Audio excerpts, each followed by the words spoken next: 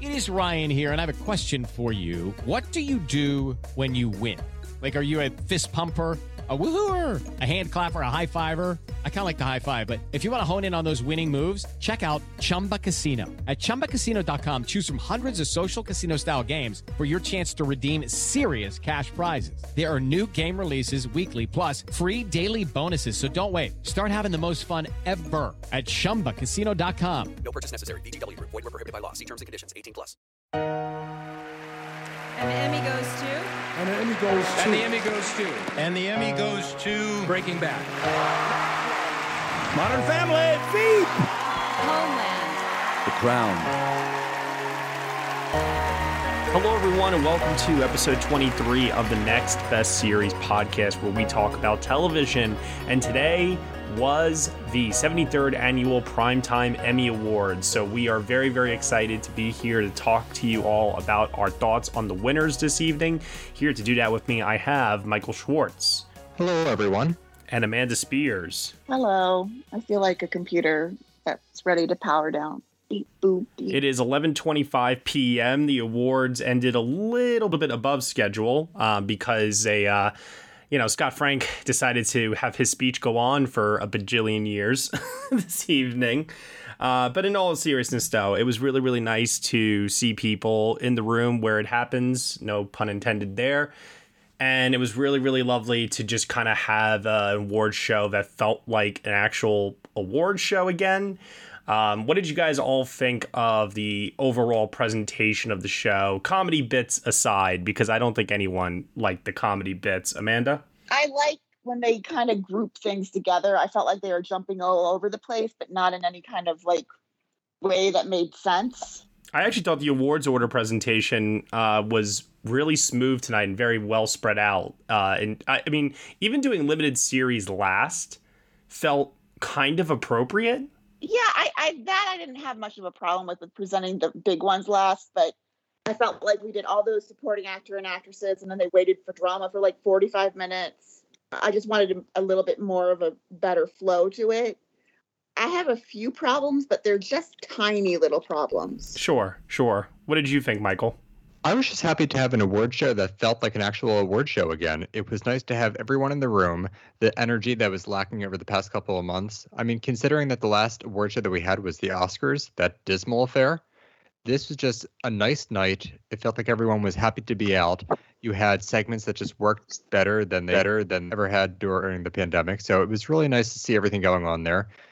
If you take out some of the comedy bits, they were unnecessary and sort of a waste of time. But it was just nice to have an award show the way that we remember it. I'm really happy to see that a lot of my favorites got to walk off with the gold tonight. Yeah, it was a very, very exciting evening. I think heading into it, we all knew that Ted Lasso, The Crown, and also The Queen's Gambit were the heavy frontrunners. All three of them won the casting awards at the Creative Arts Emmys.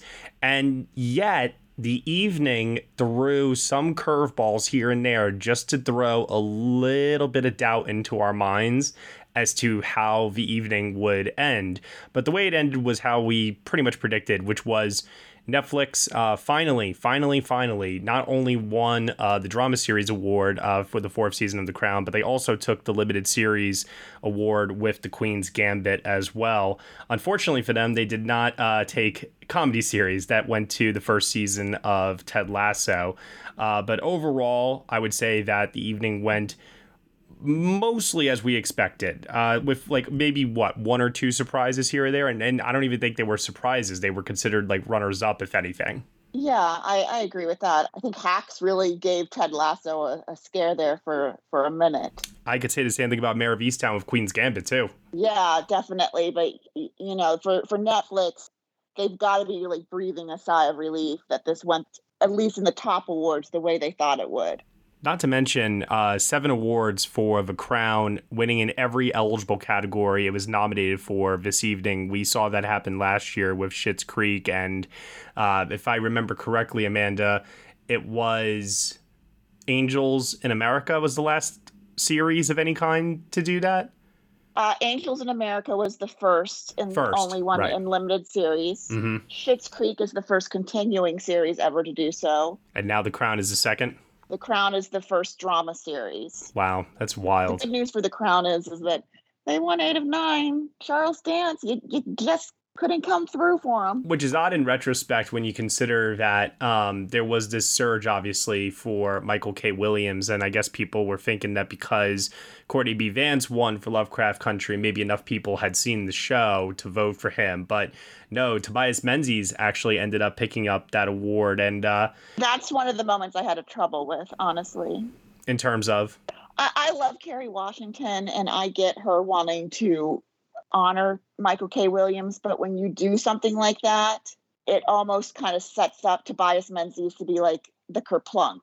Like, oh, it's not him. Yeah, I kind of got that vibe as well, especially when you consider that he did have a segment in the In Memoriam, Michael K. Williams. Yeah. So he was kind of in that sense like taken care of, if you will, for the evening as far as just being mentioned throughout the show. I would have preferred if she would have said it for a category that wasn't involving him. Like if she was presenting for something else, you know, and she had just mentioned him, fine. But to mention him before the winner is revealed for the category that he's nominated in, I agree. It was deflating. Let's just say, for example, it was Giancarlo Esposito on his 5th nomination. It still puts him in that same position too. Oh yeah, no, there's no good way to spin it. When you think of the career Tobias Menzies has had for his first Emmy nomination, it's like Anthony Hopkins. It's almost better he wasn't there because there's nothing he could have said that would have made that any less awkward. Right. It's not a reflection on the winner, and I think Tobias Menzies happened to be the best person in the category, so I'm very happy that he won this. But when you look at, you know, the politics around everything and just the real world repercussions, Michael K. Williams died after the voting had closed. Right. Which I didn't realize until tonight. Me and this neither. was also a show that not many people watched. Like, yes, you did have Courtney B. Vance win the guest award. Yes, it was nominated for series and a few others. But it's not a show that did particularly well. So outside of Michael K. Williams being a renowned performer and someone who should have had an Emmy already, it's not like this is a role that people were really clamoring for him to win for up until his death. And I know many people were predicting him to win before he had passed away unexpectedly, but it's not a total shocker that's happened, and especially that it went to Tobias Menzies, who was, again, so excellent on the season of The Crown, the show that just swept. So, you know, no shade on anyone. This is a fine win, and I think people are just going to move on and, frankly, forget about it by Tuesday. Yeah, and you know, I had a little problem with the In Memoriam. I thought it was overall well done, and I get why they wanted to end with Michael K. Williams because he died recently, but 8-time Emmy winner, 22 times nominated, Cloris Leachman deserved more than to be in a wide shot. Either she should have had one of those little speaking parts, or she should have been the second to last person, or they needed to have somebody who she's worked with in the past. Not Uzo, sorry, Uzo. It wasn't her fault, but have somebody who's worked with her come up there and say, I love you, Cloris. Or Julia Louis-Dreyfus, who's tied with her, come up there and say something about a comedy legend. Because she is a legend on television. It deserved more than a wide shot. I thought it would have been one of the Mary Tyler Moore people. You had 3 of them pass this year. Yeah. Gavin MacLeod, Cloris, and then Ed Asner, of course, who, you know, another Emmy favorite. So, yeah, I mean, they all got recognized. Not like any of them were left out, but still, I see what you mean there, Amanda. So what really upset me were all these cringe comedy bits that they kept doing throughout the show. There were only the tiniest moments of writing where I was kind of enjoying it for the most part, but then something would happen or another, and I was just like, oh, this is going on too long. This just isn't funny. This is too overly scripted. You know, it's like the moments that feel more spontaneous and natural are always going to be the moments that I think resonate more. And, you know, for me tonight, that was Conan O'Brien. Oh, so funny. Why didn't he present? Him, you know, like kind of getting the crowd all wild up when the Television Academy president like came up on the stage, or him jumping up on the stage when Stephen Colbert won and he's not even a part of the team. You know, I was just loving that Conan was, first of all, he clearly didn't care. And secondly, he was just having fun. And I enjoyed that so much. The man has 4 Emmys already. He wrote one of the greatest episodes of The Simpsons ever. He has this TV legacy, a podcast, and he's going to continue to do work for HBO Max. So, you know, we have not seen the last of Conan. He's fantastic, and he will be back up on that stage with an Emmy in hand sometime soon. And what a class act John Oliver was. I mean, if you've won as many times as John Oliver and his writers have won, both of them nailed their acceptance speeches. And for John Oliver to get up there and say, we just want to acknowledge the 30 years of Conan's given us, that's really, really well done for him. And also for Lorne Michael, for Norm Macdonald. That's the way to honor someone. So going through these piece by piece here, first award of the night. Well, actually, we can group both of these together back to back. Supporting actress in a comedy series, supporting actor in a comedy series. Hannah Waddingham and Brett Goldstein both going to Ted Lasso. Well deserved. Yeah. I was also in love with Hannah's overall enthusiasm. I know we saw glimpses of that in some of her acceptance speeches throughout the year, but just her on that stage, I can't think of many people this evening who seem to be as excited as she was to win. Let's get her to Broadway. She is a terrific West End talent. Now that she's an Emmy-winning celebrity, let's get her on the stage, get her a Tony, let's get her a film career. She deserves the world. I loved her, and if she goes lead next year, I'm all for it. Supporting actress in a limited series went to Julianne Nicholson for Mayor of Easttown, which I was ecstatic about. I'm happy that Julianne Nicholson finally got some kind of recognition for some of the amazing work that she's been doing these last couple of years. My worry was always, I didn't know if, her extremely well done final episode of the series would be enough against some other contenders that had maybe more consistently showy work. But I mean, yeah, I can't argue with this. This was awesome. I questioned if she would even get the nomination before they came out over the summer. Yeah, I remember. Because when you watch that show, you don't know what that character is going to do until the finale. She's giving a fine performance. Right. It's the very end of the finale. You don't know what she's doing. But then when that moment comes in the very end of the finale, you think, oh, my God, how can they give it to anyone else but her? It's a truly amazing performance that really pays off. Then you go back to watch and see what it all meant. So I'm so happy that she was able to do this and then carry it through, because it says that people are watching the show. People recognize all the great work she's been doing over the years. To go back to something like August Osage County or Masters of Sex. She is a really great performer, and I think she's going to get some bigger roles out of this now. Next up, we had supporting actor in a limited series, Evan Peters, finally winning his first Emmy Award for Mayor of Easttown. Like Hannah Waddingham and not acknowledging the West End. I don't know why, but I really kind of appreciated that he said thank you to Mr. Murphy because he did get his big break in Ryan Murphy. I kind of almost wish we at least got in the cutaway of Ryan Murphy or Sarah Paulson or someone like just being excited for him. But that might just be more of a problem with the room, the way it was situated. But I was so happy for him. He's waited so long for this. Next up, then, we had writing for a drama series and directing for a drama series. The episode War from The Crown won both. And that was pretty cool to both see Peter Morgan winning an award. Amanda, you mentioned before about how Peter Morgan had never won a writing award here in the States. So that was just great to see him. And also, too, I didn't realize this until, this point in the evening. A lot of the people for The Crown were not there. They were in the UK. Yeah, they're still filming. I understand that we're still in the middle of a pandemic. If flying across the ocean into LA might not be appealing to everyone. Mm-hmm. But yeah, for Peter Morgan, 6 Emmy nominations for writing, 2 Oscar nominations, and a Tony nomination. So it was very well deserved to see him finally win. And the streamlined approach in writing and directing works, folks. Jessica Hobbs, also female director winner for this category. Something also to shout out. She shouted it out during her speech that so few women have won this award. So that was really, really refreshing to see as well. Gillian Anderson. Long may she reign. The Crown, supporting actress.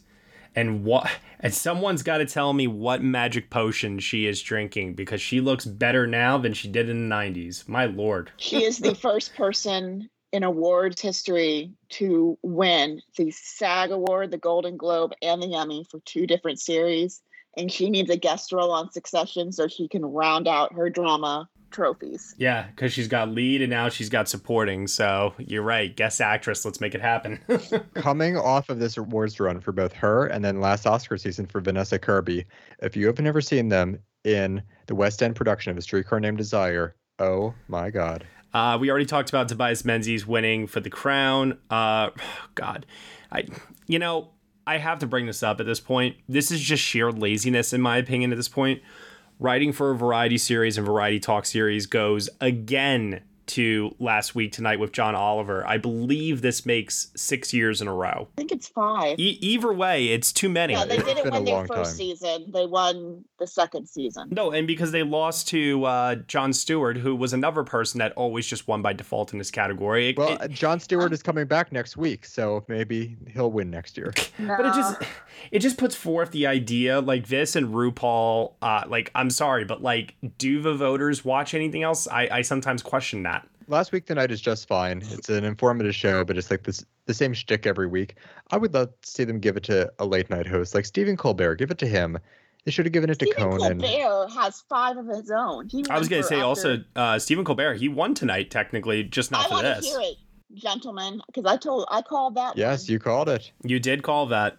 Yep, that was one of the categories where we were pretty split on. Variety Special Live, Stephen Colbert's Election Night 2020, Democracy's Last Stand, Building Back America, Great Again Better 2020. That freaking title. The reason I want to see him win for that series, even though he won so many times for the Colbert Report, is that it's a different show this time around.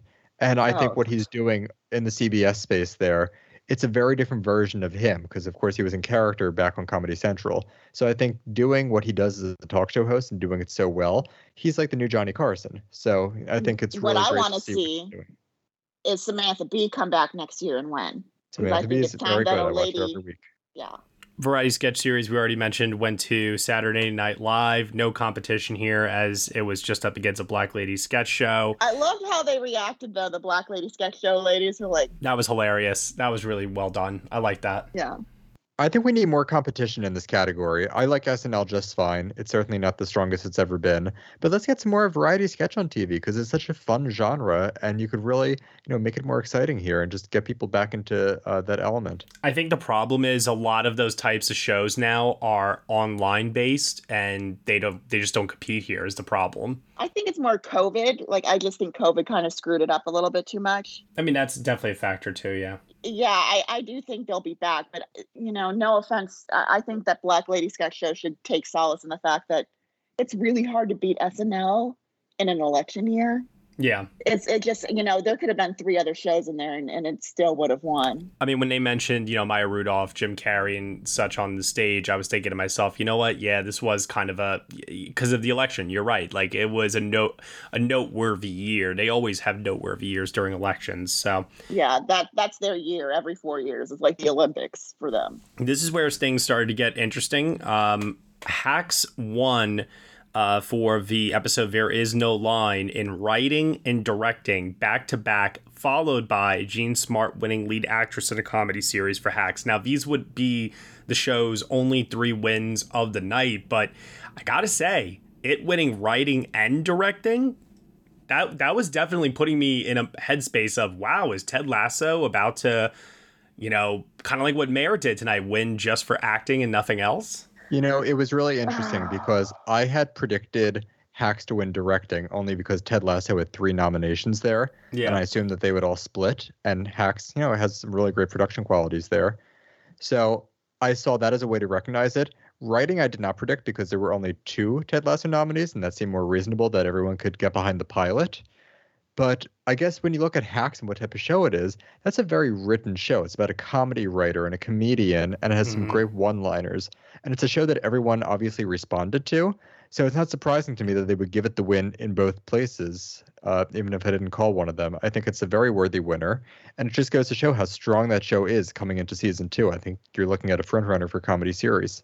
I think Jean Smart will reign over comedy actress like Julia did. This is not going to be a one and done. Unless something comes out next year that really just blows it out of the water. I mean, that standing ovation, she waited a hell of a long time to get up there as a lead actress. I was actually just about to say, didn't she win before in the past? But no, yeah, lead. Yeah, exactly. Yeah, This is her fourth. she did what Betty White. She's the only other actress, except for Betty White, to win all three the acting categories on the comedy side, lead, supporting, guest. But she did it in the opposite order. Betty won lead first, and then supporting, and then obviously for her guest spot on SNL. So Jean did it in the opposite direction. Guest, supporting, finally promoted to lead. And she's as hot as she's ever been in her career. Oh, yeah. She has this new Damien Chazelle film where she has a really juicy supporting role. Apparently, I think you're going to look at some Oscar buzz next season. And I think that's just going to continue to build for her. So you have films, you have more TV roles to come. I want to see her back on Broadway. She could devour something like August Osage County, like if they ever did a revival of that. Like, give her a great She'd play be to do. perfect for that. I agree, and maybe she'll finally get another limited series. Honestly, that's why I didn't pick Julian Nicholson, because I was like, those roles are so night and day. I could honestly see how she could have pulled off supporting actress in a limited series. I think it was close. I think she was very close for supporting actress there. I mean, she's just had a phenomenal past 5 years as far as you talk about a renaissance, like Fargo, Watchmen, Mayor, and Hacks. It was like a 1-2 punch of like it's her world. HBO, give her whatever she wants. Yeah, it's her world, and we're just living in it. Jason Sudeikis, didn't disappoint me by winning the lead actor in a comedy series Emmy, but he did disappoint me for not wearing a hoodie to the event. He was well too dressed, in my opinion. But his, it's funny because he's another one where he's won a lot in the lead up to this. It was kind of a foregone conclusion that he was going to win. There really wasn't anyone that was going to beat him. But and this is something that, I know Amanda and I have talked about before as well. It's like, you have these other shows to practice your speeches, and yet the guy can't really seem to have his speeches stick the landing. He tends to mumble and he tends to fumble a little bit, no pun intended, through a lot of his speeches. But I'm happy for him regardless, because, it's not easy to rebound back from Harry Styles. And next year is going to be fun because, I think Lauren Michael is probably going to enjoy next year's Emmys when SNL alums battle this out. Probably him and Hader are going to have a nice battle royale for the trophy. Also, too, Donald Glover's coming back. Yeah. So it'll be very interesting next year. It'll be interesting to see how Ted Lasso is received next year, because this was, the honeymoon period. Everybody won. Everyone's happy. Voting and during the second season. Yeah. Season 2 has been strong, in my opinion. I really do enjoy it. But I see that there are people who are not connecting in the same way and getting a little over Ted Lasso. And we still have a year to go until the next Emmys, obviously. So it'll be very unique to see where we are with that show come next year, because the think pieces that are coming out, people are like, okay, show me what you've got. And I love it, but I see where people might be like, okay, let's see what's next. I think the next thing for that show is we're going to see either a guest actor or actress win in the future, maybe one of the supporting roles. But I think it winning big like it did tonight, I don't see that happening again for season 2 or subsequent seasons. Honestly, I worry about what's going to happen with season 2, because either they'll get a guest actor or actress in there. But my bigger fear is we're going to see, and if it does happen, it might lead to a good rule change. It's usually when you win, you come back the next year. I don't know what's going to happen with Succession. But when you come back the next year, like Marvelous Mrs. Maisel, you're going to see a bump in your nominations. So the new actress that they brought in to play the therapist, okay, sure, she might be able to get in. But if they go from 4 to, let's say, 6 supporting actor nominations, like Tobias Jamal, who plays Samuel Bassigne, or Phil Dunster, who plays Jamie Tart, those two are right on deck. And if they get to 6 supporting actor nominations, I think what we're going to see is the Emmys go, okay, you can submit as many people as you want, but you can only have 3 nominees in this category. And if that's what it takes, maybe that's a good thing. But I could see how, because they will get the reigning series bump. Remember, that's when Maren Hinkle came in. That's when, Luke Kirby came in and won. There is a chance that they will get the usual Emmy series winner bump. And then we're going to see a lot of backlash if they take up 6, probably even 5 of those supporting actor spots. It's very possible. When you talk about getting Maisel, I think that's what's going to happen with this show next year, where it still gets the nominations, maybe even increases, but it doesn't pull off those wins. Maybe it takes like a supporting award, just like Tony Shalhoub did for season 2 of Maisel, but it's not going to be that dominant force. It's going to be the show Alex that's there. Won again. People, right? Alex Borstein won, of course. Yeah, you look at the people who won, and they're going to be favorites. You're going to have your parents talking about it. It's a show that will still play a role in the culture, but it's not going to be that big new shiny object. And that's the thing I don't like about this new non-panel system is we've seen the Golden Globization of the Emmys, where it's like they have this big love affair every year with one series, and then the next year they just completely move on. And that doesn't mean that, Rachel Brosnahan's been great on Maisel, but she just has no chance of winning again because there's no shine on it. Now, maybe after a year off, maybe she comes back and we're like, oh my God, Marvelous Mrs. Maisel. We don't know. But we've seen that where it's like, we love this series. And then next year it's like, what, who are you? I'm sorry. But I really don't want to see them like try and get more writing and directing nominations. I hope they learned their lesson this time around.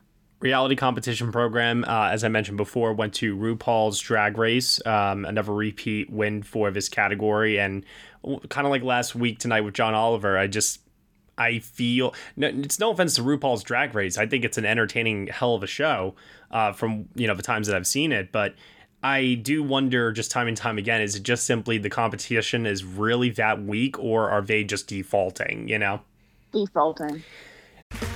Okay, round 2. Name something that's not boring. A laundry? Ooh, a book club. Computer solitaire, huh? Ah, sorry, we were looking for Chumba Casino. That's right, ChumbaCasino.com has over 100 casino-style games. Join today and play for free for your chance to redeem some serious prizes. ChumbaCasino.com. No purchase necessary. Void where prohibited by law. 18+. Terms and conditions apply. See website for details. Don't you know that you're a grown-up? I'm a grown-up. Me too. Yep, me too. But these days being a grown-up can really suck. Luckily, we're grown-ups who grew up in the coolest generation. We had video arcades. And also some of the best TV and movies ever made. We lived the origin of awesome consumer electronics. The list goes on and on. Yep, Generation X. Exactly. And we're Gen X grown-up. Every week, the Gen X Grown Up podcast explores media, tech, toys, games, and more from both yesterday and today. Through the eyes of Generation Xers who absolutely love that stuff. You can find us on iTunes or wherever you get your podcasts. Or find us on our website, genxgrownup.com. Life sucks as a grown-up. All right, you think that was good enough? I hope so, man. I'm tired. Who listens to a promo on a podcast and then goes and listens to a different podcast? Right. I've never done it. No. Right. Then we had directing for a limited series, and this went to Scott Frank for The Queen's Gambit. And I didn't mind, the win so much as a lot of others did. I definitely felt that, other people deserved to win this award, but I took a lot of... I definitely was pretty pissed off at the way he handled his speech. Yes, he did. There are certain people who can get away with telling the conductor to stop. Meryl Streep can do that. Big celebrities at the Oscars, big celebrities at the Emmys could do it. If you're they did it tonight. Major star, you can get away with it. Scott Frank, though, I don't know who he thinks he is, that he could take 2 minutes to give his speech, and I'm sure he had something to say. What he had to say was very nice. But when you have a show that needs to go along and everyone's getting played off, when Gene Smart is getting played off, Scott Frank does not get to stand up there and say whatever he has to say. I'm sorry, that was just a killer of a moment right there. Brought the entire vibe down. He's a writer, he's a director, I get it, but that's not the time to be, reading your monologue. Also, too, there was a pretty good chance that he was going to get up there again. Yeah, that's what I had a problem with it. Is like, if he had won again, I'm like, oh, Jesus, what is he going to do next? That was my concern. I was like, wow, you're really doing this right now. And you do realize that the next category for writing, you're also nominated in. Yeah, when I saw Patrick Stewart, I thought, oh, God, he's going to win again and start talking. Now, granted, he didn't end up winning that. That ended up going to Michaela Cole for I May Destroy You. And then it was funny because she then gets up there and she follows up his speech with a speech that she did in 30 seconds and said literally everything that it needed to say. And it was just like, You go. It was tight and concise. And, the one thing I will say about Scott Frank is he pulled, for our Oscar friends who will remember, Pavel Pawlikowski. Yeah, he did. He really, really did. That is true. And you know what? I like his work. I'm glad that he got recognized. But I'm just saying that, that moment with the speech, there's a thing called being a class act, and that was not it. For as long as the careers he's had, I kind of understand when you've never been recognized and you've waited 30 plus years why you might want to keep talking. And he successfully did wave off the music once, but he waved it off 3 times. 3 times they tried to play him off. Yeah, that's a little too much. I just don't want to. I don't think we all need to pile on. I kind of understand when you've had that long of a career and you've waited this long to finally get recognized. And he's more known as a writer, so this is kind of funny, but still, I kind of understand. But yeah, the second and third time I was like, okay, Anya, I love you. Let's wrap it up. But Michaela Cole, first of all, best dressed of the night and awesome speech. Yeah, that was probably it was really funny because this was like the moment of the evening where, with Scott Frank's speech, Michaela Cole winning, and then following that up with the next 3 acting awards. I think that was probably the most chaotic that our group chat became all night, just in terms of the roller coaster of emotions that everyone was feeling. Because following Michaela Cole's win for writing for a limited series, Kate Winslet then wins for lead actress for Mayor of Easttown. And we got some pretty big Kate Winslet fans on our team over here, so they were elated.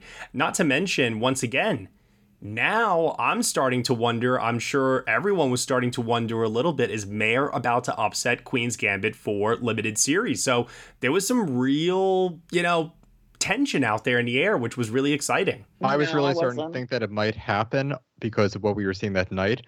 But then I had to remind myself how well the Queen's Gambit did at the Creative Arts Emmys, and that's what really counts at the end. Yeah, I mean, 9 awards heading into the evening. It was... we were questioning if Queen's Gambit was going to tie or break the all-time record. It didn't. It won 11 in the end, but still. It tied Angels in America for second most, if that means anything to anyone. When 5 out of the previous 6 casting winners have won limited series, and the only exception being Chernobyl, which won writing and directing, and you just kind of felt it coming. Yeah, it was pretty still. I was still pretty comfortable with the Queen's Gambit. But good for Netflix. This kind of saved their year for them. Speaking of Netflix, the next acting award winner went to Ewan McGregor for Halston, winning for lead actor in a limited series. What the fuck? I hate this category. It is my least favorite category. It wasn't even the best performance in a Ryan Murphy production this year. Like, I don't get what people saw in this. I mean, to me, this is like a stew of everything you could possibly throw in to try and win an Emmy. Not to mention, this is 2 years in a row that you've been burned by this category. I just, I at least can see the craft in what Mark Ruffalo did. Sure. This, to me, feels schmaltzy. It feels very... It doesn't feel like he dove deep into it. I disagree. I actually like his performance in this. So, I can't agree, but... I will admit, though, him winning, I guess it was a makeup award for the times that they didn't give it to him, like with Fargo, for example. But it was odd considering that, it wasn't nominated for limited series. It got a low nomination tally overall. I think a lot of us would have thought it would have gone to Paul Bettany because WandaVision was so clearly beloved in terms of its nomination totals, or Hugh Grant, who had a very, very similar, narrative as Ewan McGregor, where it's like they didn't give it to him before for other roles, so this would have been a good opportunity to do so. But the way the crowd reacted, I thought Leslie Odom Jr. was about to win. The way that it was like dead silent when they announced Lin-Manuel Miranda, and then they announced Leslie Odom as like, woo! Yep, everyone went crazy. They're gonna give it to Leslie Odom. I'm like, okay, I can live with that. So like we're all at this point, like I said before, on a roller coaster of emotions after these couple of awards, and then we get to lead actress in a drama series, which goes to Olivia Colman for The Crown, and You know, I'm glad that Olivia Colman won for her time on The Crown.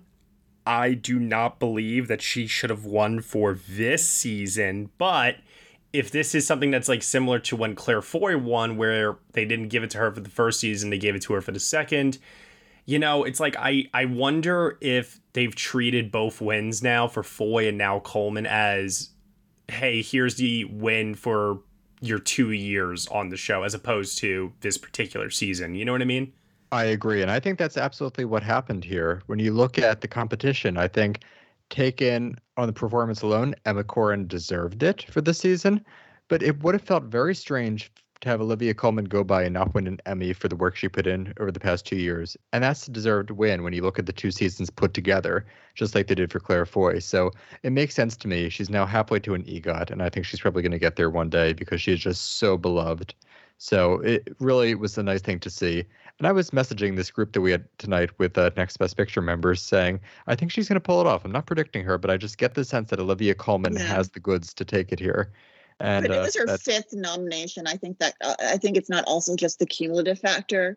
I do think that sometimes it's just your turn.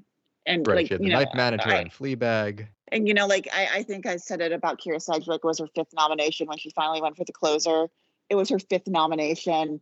She's so beloved in the industry. I think people underestimate her sometimes, and she just gives the loveliest acceptance speeches. Little short this evening, but she had that touching tribute to her father that she lost over COVID, so that was nice. And Michaela Cole. Yeah, I was gonna say at the end of her speech, she said, "Fuck yeah, Michaela Cole," which was awesome. Oh, let me just add one more thing about Michaela Cole while we mentioned her. She makes history as the first Black female writer to win that category. Hell yeah. Yep. And that category loves a Brit. I'm just going to keep going predicting Brits from now on in that category. But yeah, I loved that she mentioned her. And I don't know what the hell Emma Corrin was wearing, so I didn't need to see any more of it. The Crown continued to win after that. Josh O'Connor, despite his young age, won out for lead actor in a drama series for season 4 of The Crown. Well deserved. Well deserved. At this point in the evening, when it came to The Crown, all it had to win now was drama series. It was heading for that 7 for 7 sweep. And I know that, Amanda, when we talked about it, we talked about how it was possible, but also, you know, not impossible because it did stand a really good shot. It just seemed like they could go elsewhere in a couple of different categories. Maybe Pose would have won something or, you know, somewhere or another. But in the end, The Crown really did prevail here. And I think it's actually really cool because The Crown has won big in previous seasons, winning some text, directing, Claire Foy, as we mentioned before, Claire Foy again this year, but never this kind of an embrace. You know, it almost reminded me of how like Game of Thrones would win a couple of texts here and there, but then it wasn't until seasons later, in this case, the 4th season for The Crown, where it's like, okay, we finally caught on to the fact that you're great and we're going to finally give you the win. Not to mention, obviously competition due to the pandemic was weaker. And I also think that I do think merit played a role here. I think this was the best season that the show has had yet. Yeah, and I'll just add, first of all, when Josh O'Connor won, Billy Porter, what a class act. Oh, yeah. Standing up, congratulating. I love to see that. I do. It feels like Schitt's Creek and, to an extent, The Crown kind of benefited a little bit from this situation. The pandemic? Yeah, from the pandemic. Also, it's escapism. How about being on Netflix? Yeah, and I also think, you know, the royal family being in the news all the year, you know, that never hurts. Now, all I can wonder is how much is this going to have an impact on Spencer later on? So one thing just kind of leads into another, you know? I think that if you're Kristen Stewart, Emma Corrin losing is probably better for you. I agree, because now you don't have that inevitable comparison that needs to be made as harshly. Yeah, I think that helps her. I also think the good news for Imelda Staunton is, hey, in 2 seasons on the show, you're going to win an Emmy. So, and I love her. And her husband is Jim Carter from, if you remember, Downton Abbey. So I would be thrilled to see a member of that family, and their daughter is on Bridgerton. So, like British acting royalty, love the family. I would love to see like that win happen finally for one of them. That family deserves an Emmy. So yeah, excited to go forward. And I mean, it's probably never going to do this again, but it's playing the prime minister on the show looks good. John Lithgow. Who are they bringing in to the hot priest? He's playing Tony Blair. So that Andrew Scott. Yeah. So he's got to name people. I know. I can't remember it. I just think of him as hot priest. Variety Special Live went to Stephen Colbert's election night 2020, as we mentioned before. Variety Special pre-recorded. Despite winning Emmys at Creative Arts for writing, directing, music, Hamilton still beat out Bo Burnham's Inside, which, God, I wish I had stuck to my guns on this one and stayed with Hamilton. I switched to Inside when it won all of those Creative Arts Emmys. I just thought, it won writing and directing. It's definitely going to win the pre-recorded, Emmy. But I will say this. I'm glad that none of the performers from Hamilton won, but I'm very okay with the show itself winning, because at the end of the day, this was something that had to be shot, edited, stitched together, and put on as a presentation to stream, as opposed to a live performance like those actors, gave for the audience in attendance. So to me, it's a little bit different of a distinction there. Even though I selfishly wanted Inside to still pull it off in the end. Yeah, I agree with what you said before, and I'll tell you why I thought Hamilton was going to win and ultimately proved to be right here. It's because when you vote at the Emmys, it's different than the Oscars, where, of course, all the branches nominate at the Oscars. The Academy at large gets to vote on the winners. With the Emmys, your individual branches vote within their categories. So the actors vote for the acting winners. The directors vote for the directing winners. Yet when it comes to the overall series prizes, everybody gets to vote on them. So with Bo Burnham's Inside, yeah, you have some of these more technical branches at a more localized level voting for something like that. But when it comes to the entire television academy, that is a special that as much as people on Twitter liked it, your normal people out in the world really wouldn't care for it. And Hamilton is an accessible piece that everybody watched over the summer of the first round of COVID. And it's Hamilton. Everyone loves it. So that was the more accessible piece that could do well with an Academy voting branch at large. Also, you have to remember that Hamilton wasn't eligible for some techs. Like they're not going to give the same people who won a costume Tony Award a costume win in that category also. As far as like why it maybe looked like a little bit of an underdog going in there, you have to remember that some of those tech categories Hamilton wasn't eligible for. And then, as I started off saying in the very beginning and ending here now, despite bumps in the road, a little bit of doubt creeping in, the three big winners of the evening for comedy series, Ted Lasso, drama series, The Crown, and for limited series, The Queen's Gambit. Ted Lasso ends the evening overall with creative and primetime 7 wins for its first season. The Crown has 11, and The Queen's Gambit ties it also with 11, giving Netflix its first wins for limited series and drama series. And it's about frickin' time.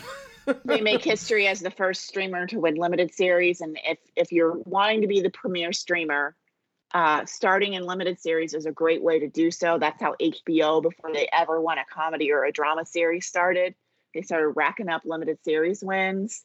Also, they're the first streamer to win 2 series awards on the same night. So that's big. It makes them seem like the premier streamer they want to be.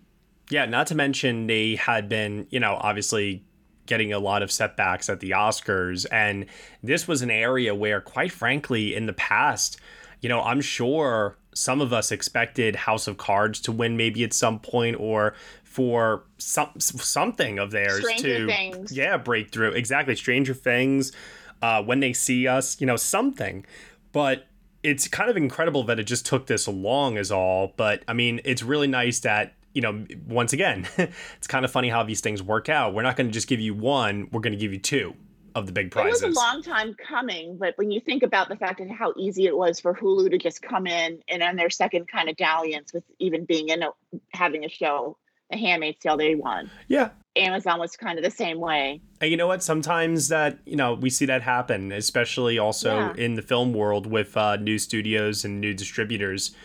Sometimes the studio just kind of comes out of nowhere and ends up sweeping, the award season. So it is possible in that regard. But overall, I can't complain because I'm a fan of Ted Lasso. I love this season of The Crown. And while I do think that The Queen's Gambit, I like it. I want to be very clear. Like, I think it was a really good show and I very much enjoyed it. I did take a little bit of a slight to how much it won this entire season. Not just here tonight, because you did see Mayor get recognized. I May Destroy You got an award. It was just more of the sweep that it had with all of the other precursors in the lead up to tonight. I thought that there was much better television to go around, and it would have been nice to at least to have headed into tonight thinking that there was some sort of a race, when in the end it was the Queen's Gambit all along. Well, it's hard, especially since it came out early, but it was such a good series. It was so enthralling. I can't say I blame them for wanting to award it. I love Kate Winslet. I would love to see, if I could pick any category to see the vote total in, it would be limited series actress.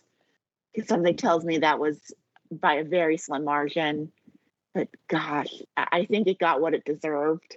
Like I said, it'll be interesting to see when The Crown comes back, because they'll have a year off, how they'll perform being a reigning Emmy winner. I guess just like for me, I'm a little disappointed because yes, even though Michaela Cole won, I really wanted to see small acts get recognized with more nominations. I wanted to see the Underground Railroad actors get recognized. I wanted to see Michael K. Williams pull out a win here tonight. I wanted to see Billy Porter or MJ Rodriguez prevail. Instead, all anyone ever focuses on are the acting categories. And even though we had women win in the directing categories and Michaela Cole and, a few other spots on the evening, and a few other, moments of diversity throughout the evening, still you had all of the acting awards go to white performers. And that is something that I know, people will say it better than I can, of course, other podcasts and publications and such, but it's just a little disappointing considering how well the Emmys have done at recognizing non-white performers in recent years, that this felt a little bit like, just a step back. Yeah, I mean, I basically agree with all that's been said. It's, it is what it is. I was going to say, like, do you have like mixed feelings on it winning, or? No, I mean, when I look at the two series there, A Mayor of Easttown and The Queen's Gambit, I told someone earlier today it's A+ versus A-, and A- is pretty damn good. So I'm happy to see a good show recognized. I had my own personal favorite there, but, won 4 awards over the course of these Emmys over the past few weeks, so that's perfectly fine also. Queen's Gambit is a strong show. It obviously made a mark with everyone over the past year. I mean, it really, became a juggernaut. Everyone was talking about it. So it's a show that people obviously liked. It's not like they voted for it begrudgingly. They connected with it. It connected with people in a way that, they are still talking about it now. So I have no problem with it winning. Yeah, it hit the zeitgeist in a way, I think, that, it made people want to go play chess in a way I don't think people, like, let's go solve a murder, kind of, with Mayor of Easttown. But it was also the show that people were watching during the election as well. Yeah. So, like, while we were stressed in real life and stressed with the news and, the vote counting and so on and so forth, you could watch The Queen's Gambit to escape for a little bit. Absolutely. I think that might have had something to do with it, too, and just in terms of its, like, staying power with people. Not to mention it's an easy watch. Personally, and this is the last thing I'll say about this category, I wish that the Underground Railroad had been more widely embraced, and my hope is that is a show that somewhere in Barry Jenkins' filmography, obviously he's still at a point where he's got so much more left to give to us in his career, but later on down the road, years from now, hopefully when we're looking back at the monumental work that he has given us, people will maybe revisit this series and look at this as a show that deserved so much more at this time. I think it's one of the best pieces of art that I've seen this past year, TV, film, music, otherwise. And I just wanted to just say my piece on that I wish it got more. There are some shows that you just need to be ready to watch. Like last year, it was I Know This Much Is True. That you just needed time to emotionally invest in it. And when Underground Railroad came out back in May, I just could not emotionally invest 10 hours into that show. I needed to find the time to be ready for it, and I still haven't found that time yet. But it's on the list. Barry Jenkins is Barry Jenkins, and I know it's going to be worth it when I finally, make that effort. But the nice thing is that it's not going anywhere. It's going to be on Amazon. It's going to be around. You can watch it anytime, and I think this nomination just keeps it going in the conversation. He's going to win his big award soon. I think it was a tough watch. It was the same thing with I Know This Much Is True. Not something you want to binge either of those series. You want to watch one or two and then wait a day and watch another two. Anyone have any final thoughts on the Emmys? I do, in that the Debbie Allen bit was my favorite of the night. Yeah. What a great moment to see her recognized. What a great clip reel. Oh my God, when they had the clip of her and Gwen Verdon dancing together, two of Broadway's charities, that was just sensational for me. And she is someone who just continues to work and work and work and show up in places that you wouldn't expect. Like she goes from performer to director and choreographer. She directs Grey's Anatomy. She won for this Dolly Parton Christmas movie on Netflix. Like she just shows up everywhere and has so many friends. There was like a who's who on stage. You had Ava DuVernay and Michael Douglas presenting to her. It's like, wow, this woman has friends. This woman is an icon, and she's just going to keep continuing because she is a legend. I would have liked to see another choreographer up there. I think they really should have mentioned that, with her win for the Dolly movie, which we were all jokingly talking about, wouldn't it be funny if Dolly won? I'm sure Amazon and HBO do not think that's funny. She becomes the all-time winningest choreographer in Emmy history. Like, I think they could have slid that in there. I do wonder why they gave her this and the Kennedy Center Honor Award in 1 year. She deserves everything she's got, but to me, it's like one Lifetime Achievement Award per year is enough. Let's not give her SAG Award now. She's good. We're good for now. Anything else? Anyone? Anything? Oh, gosh, there's just so many double nominees. And then you see them up there. I'm like, maybe they need to limit how many people can be in the same category from a series. But overall, I thought they did the best they could. And I look forward to things slowly becoming more and more normal. I think this was pretty close to normal. I mean, what was the only difference? It wasn't as big of a venue?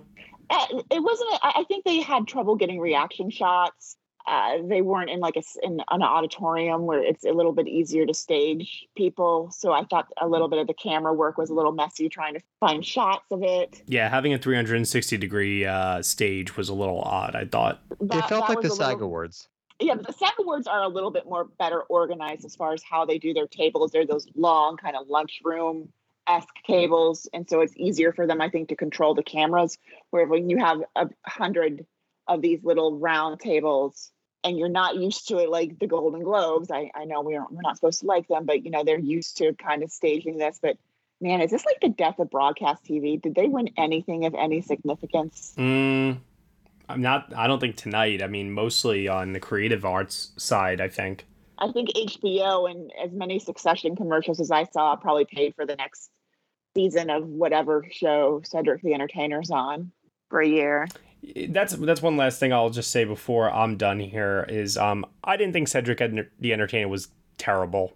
I thought that the bits were cringy at times, but in terms of him clearly just trying to sell them and trying to make them work, I thought he did an admirable job. Yeah, I agree. He's a funny guy. He always has been a funny guy. It's just a matter of, how he's being used. Right. I don't know that we needed a Mike Pence fly on the head bit in September 2021. No. That was just bizarre. Was that your least favorite bit? Because I want to know what everyone's least favorite bit was. That was mine. I really liked his former wives get together. I think they could have worked Reggae and Page, and they're like, "Hey, ladies," just because they guess all mentioned them. But that was cute. As far as the Emmy way of loser. I liked the Emmy loser group one until the end. Dr. Phil is a charlatan. He's a hack. Not to be confused with Hacks, the Emmy winning series. He is a legitimate hack. So the fact that he just came in, Poor Jason Alexander having to be in his vicinity. I feel bad for him. Bad enough that he never won an Emmy, and now he has to be in a bit with Dr. Phil. It just reminded me of what happened with Zoe's episode when her and Max Greenfield were both nominated for the first season of New Girl under the panel system, and their episodes got swapped, which helped neither of them. So they really are in one of those situations where you never know what would have happened if they would have had the panels, with the right episodes, because they did both submit really great episodes. But yeah, the rest of them, I'm like, yeah. My favorite bit of the evening was the Schitt's Creek reunion up on the stage. That was by far my favorite. Everybody loved them. They just started cheering. They might as well have been screaming for them to make another season. Oh my God. Like that's how much the crowd was going absolutely insane for all of them. I mean, the show might be off now, but just have them host. People love them. They were actually, before COVID, going on tour around the country doing like a whole thing. And they unfortunately had to cancel it. They were going to resume this fall, but they go around as a team, and you could tell that it's a very tight-knit group. Spent the time on set together, and it's just so nice to see them back there. My final note is, how did we all like that the clip that they showed for the Oscars was Glenn Close doing debut? Probably one of their better moments they could have shown. I mean, I agree. I didn't mind it. I like it, and I love that is still a meme-ified moment now when we talk about Glenn Close. I'm very okay with it. I frankly forgot that the Oscars were nominated here because I thought it was such a dismal show. Why would anyone want to nominate it for a quality variety special? But, if anything, just see that clip again. It had slim pickings, All right, Amanda's dog is here to ruin the episode, so I got to get us out of here. I'm so sorry, Matt. I can't, he's past his bedtime. All right, well, that'll do it here for our discussion on the 73rd Annual Primetime Emmy Awards. Michael Schwartz, where can they find you on the internet? You can find me on Twitter at mschwartz95. Amanda Spears? You can find me on Twitter at Miss Amanda Spears, and if you'd like to see how adorable my dog, Baby Gus, is, follow me on Instagram at Miss Amanda Spears.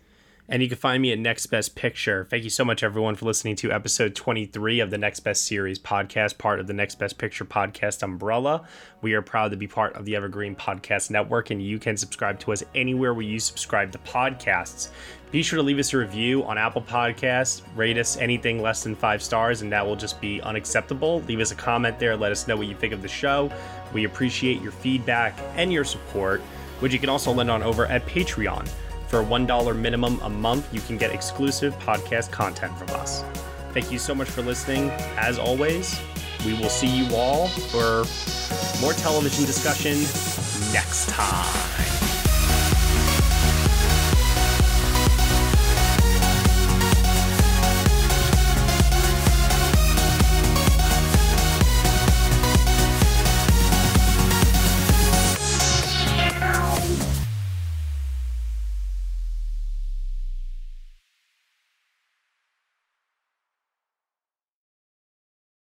This is Krista Makes, guitarist and vocalist for Less Than Jake, and host of Krista Makes a Podcast, a songwriting podcast where every week I'm joined by an amazing guest to break down the writing, recording, and release of one iconic song from their career. In our giant evergreen back catalog of episodes, we've had rock legends such as Dee Snider and Huey Lewis, punk rock favorites like Mark Hoppus, Fat Mike, and Brett Gurewitz, and up-and-coming artists of today such as Liz Stokes of the Beths and Genesis Owusu. We've had guests from all genres and styles of music, and I guarantee that if you peruse our back catalog, you'll see several episodes that'll make you say, man, I gotta hear that. Whether you're a fan of music or a creator of music yourself, you'll take away a whole new appreciation for the songs you know and love. Krista Makes a Podcast is available for free on all the places you could possibly listen to podcasts, and new episodes come out every Monday.